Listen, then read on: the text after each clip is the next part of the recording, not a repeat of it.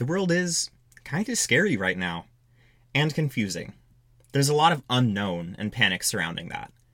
And there have also been huge mishandlings of this pandemic within our government, which is unsettling to say the least. And eventually we're going to pull all of this together and create a comprehensive understanding of this pandemic and its effects. But before we can do that, it's important to understand the disease itself.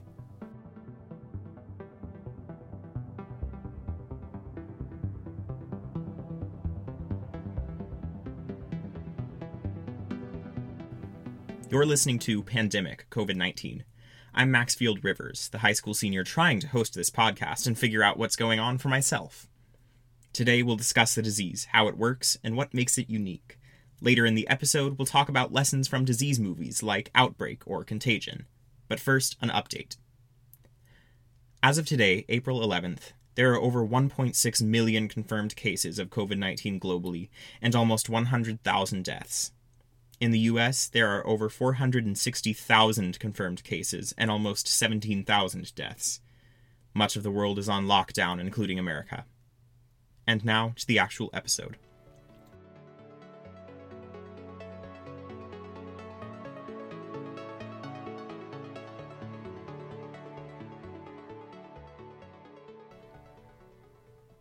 I'd call myself a dabbler in science.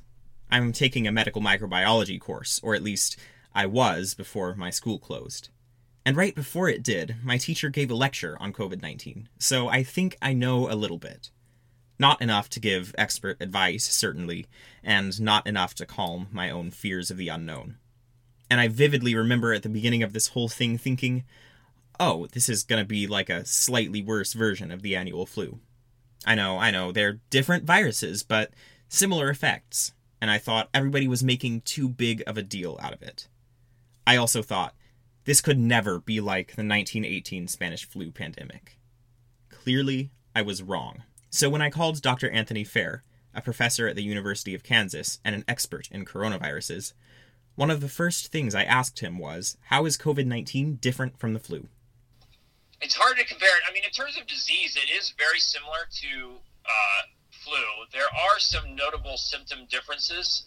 I think, and I don't have the list right in front of me, I can't give you exactly what it was. I think the flu will cause more body aches, and, maybe even higher temperatures than this one does. The COVID-19 is going to affect more your respiratory system and really make it hard, kind of make it really hard to breathe, where that's not necessarily always the case with influenza. The other thing we have to think about too in terms of the spread and the impact of this virus is that there's no vaccine and no approved treatment. There's some treatments being tested right now, as opposed to the flu virus where we have vaccines, which are, sometimes effective, sometimes not so effective. And we have antivirals for the flu that can help to mitigate the disease. So that's, I guess a major big difference in why we are responding the way we are to COVID-19 and why we generally don't respond to flu virus, even though the flu virus kills, roughly 30,000 people a year in the United States. And just to make you feel a little better, if you're still worried that maybe, like the flu, coronaviruses will keep showing up.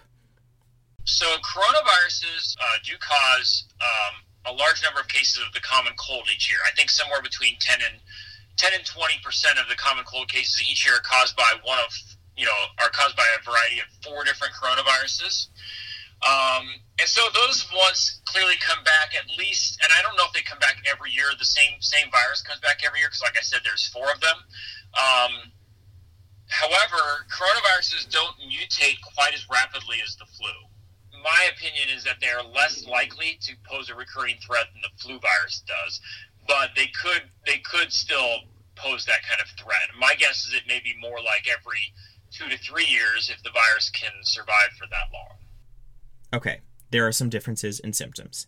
If you're sneezing and have body aches, you're more likely to have the flu than COVID-19. And we're probably not going to have outbreaks like this on a yearly basis. That makes me feel better, but I still wanted to know more about this virus. Coronaviruses are millions of years old, older than us, and they've been hanging around in bats and some birds, which are natural reservoirs for coronaviruses and others. This particular coronavirus is named SARS-CoV-2, and the disease it causes is COVID-19. What more is there to know about coronaviruses? So in general, these viruses have what's called a lipid. They're surrounded by this like lipid, circular sphere of stuff. Kind of like, it's hard to really describe. And then within that lipid ball, there are these what are called spike proteins, or proteins that stick out, and that's what mediates the attachment of these viruses to cells in the body. Then their genome, they have inside of that ball of protein and lipid, is inside of that is their genome. And coronaviruses have a larger genome than any other RNA viruses we know of. So they have a lot of different, and that genome can encode for lots of different things that the virus uses to kind of block host responses and host defenses that are trying to kill it. And so the virus is really good at getting around your innate immune response, but a lot of viruses have those same properties. What's interesting is, since these viruses are really large, they have the ability to kind of, as I talked about, they prevent mutations from occurring during infection. Now, that doesn't mean that mutations won't happen. It just means that they won't happen quite as frequently as other RNA viruses. When a virus moves from an animal to a human, it's classified as zoonotic.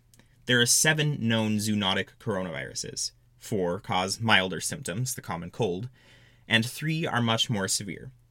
But given how long coronaviruses have been around, why have only 7 jumped the species barrier? It basically has to do with what the virus is trying to bind to get into your cells. Okay, so this virus, the receptor, we call it the receptor in the human cell. So the human cell receptor is called ACE2.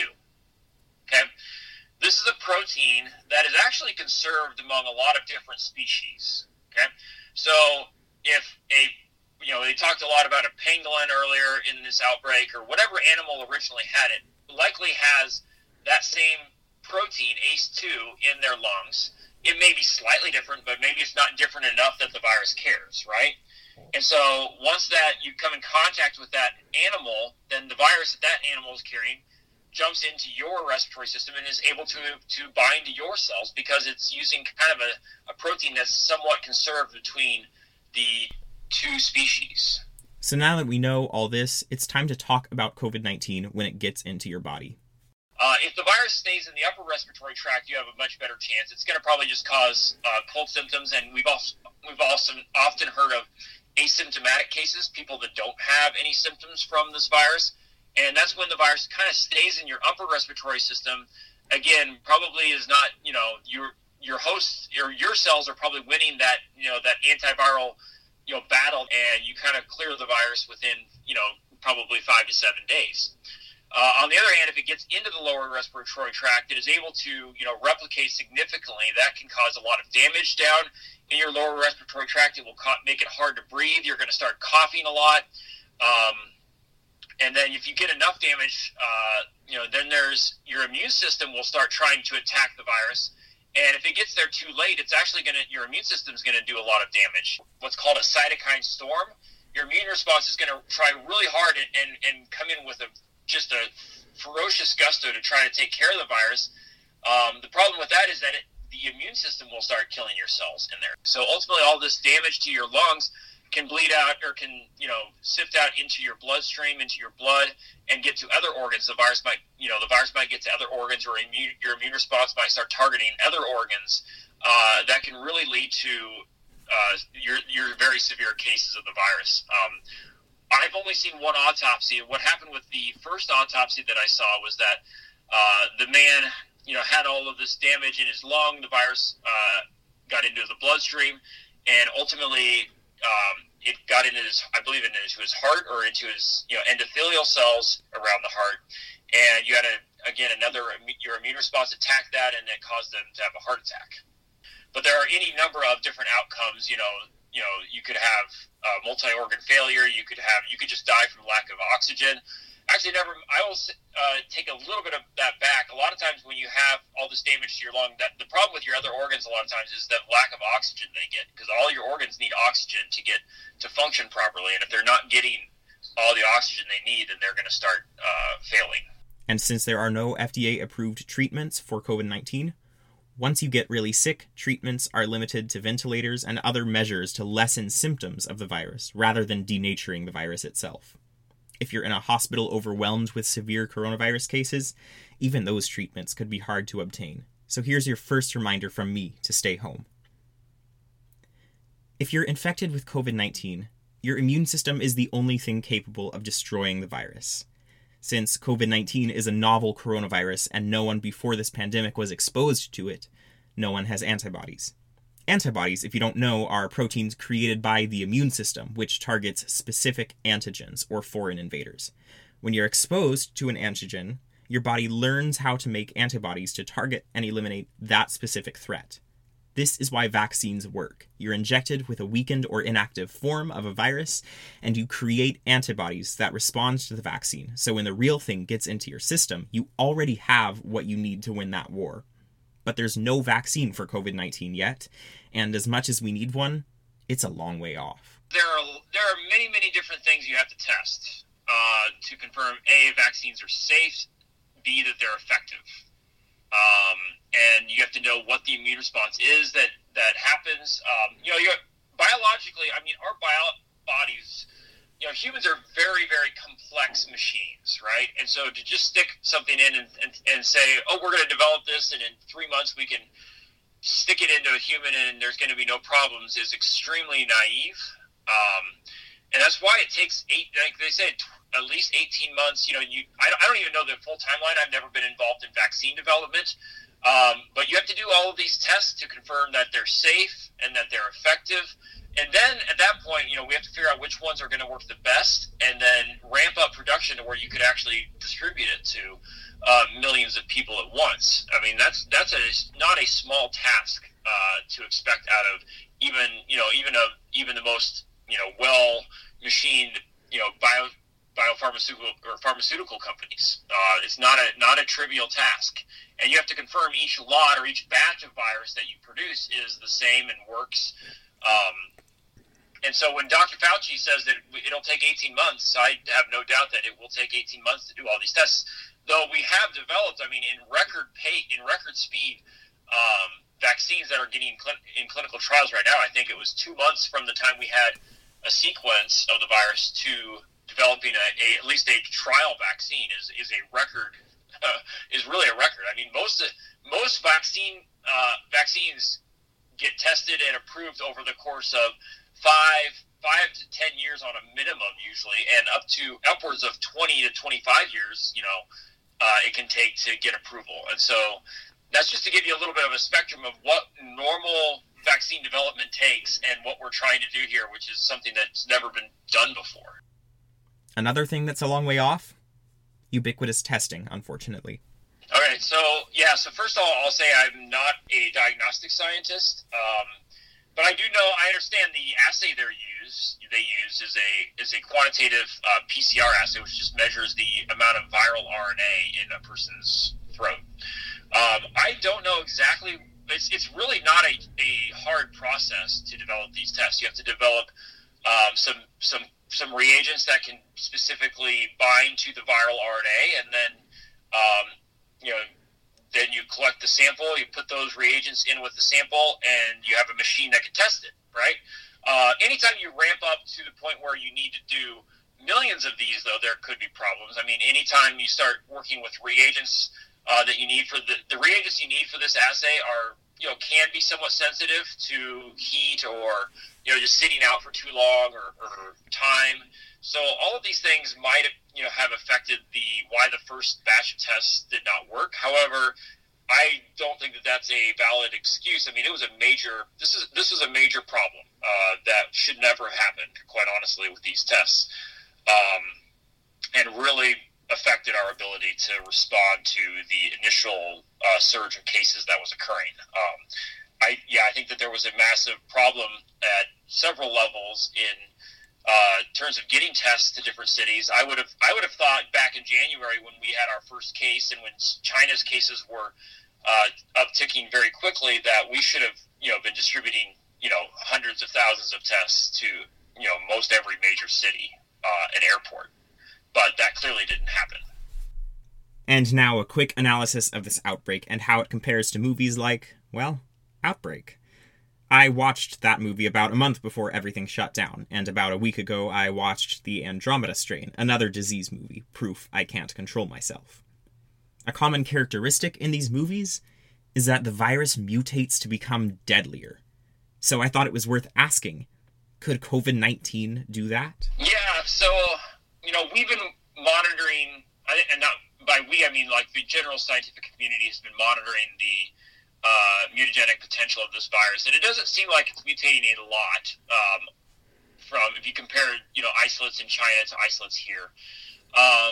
Viruses don't tend to mutate to cause more disease or cause their host to die more frequently, because that's a bad idea in general for a virus. They want to keep their host alive. They want to, their ultimate goal is to replicate as much as possible, and that includes, and generally that involves wanting to spread more effectively. Mutations would likely, we could see enhanced transmission. Now, this virus is already transmitting very, very well. So I find it hard. I think it's going to be hard for the virus to mutate to a form that's going to be more transmissible than it already is. In terms of hindering research, I think there's no real impact. If it developed, became more transmissible or even maybe more pathogenic, that could put more restrictions in place by the CDC or by other government agencies in terms of how you could research them, like what level of facility you need to actually do the research. So that could definitely hinder our work, because we kind of assume right now that this virus is what's called we can work with it at a biosafety level 3 levels. And so, if it became more virulent or more pathogenic, which like I said is probably unlikely, you could imagine maybe they would make it a BSL-4 level virus, which would really hinder the number of people that could research it, or they could label it as a select agent, which also would dramatically hinder our ability to do research on it.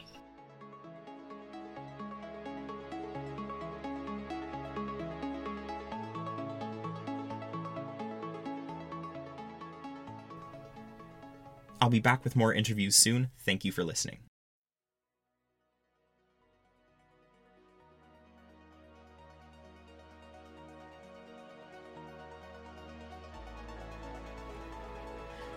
Pandemic COVID-19 is a podcast hosted by me, Maxfield Rivers.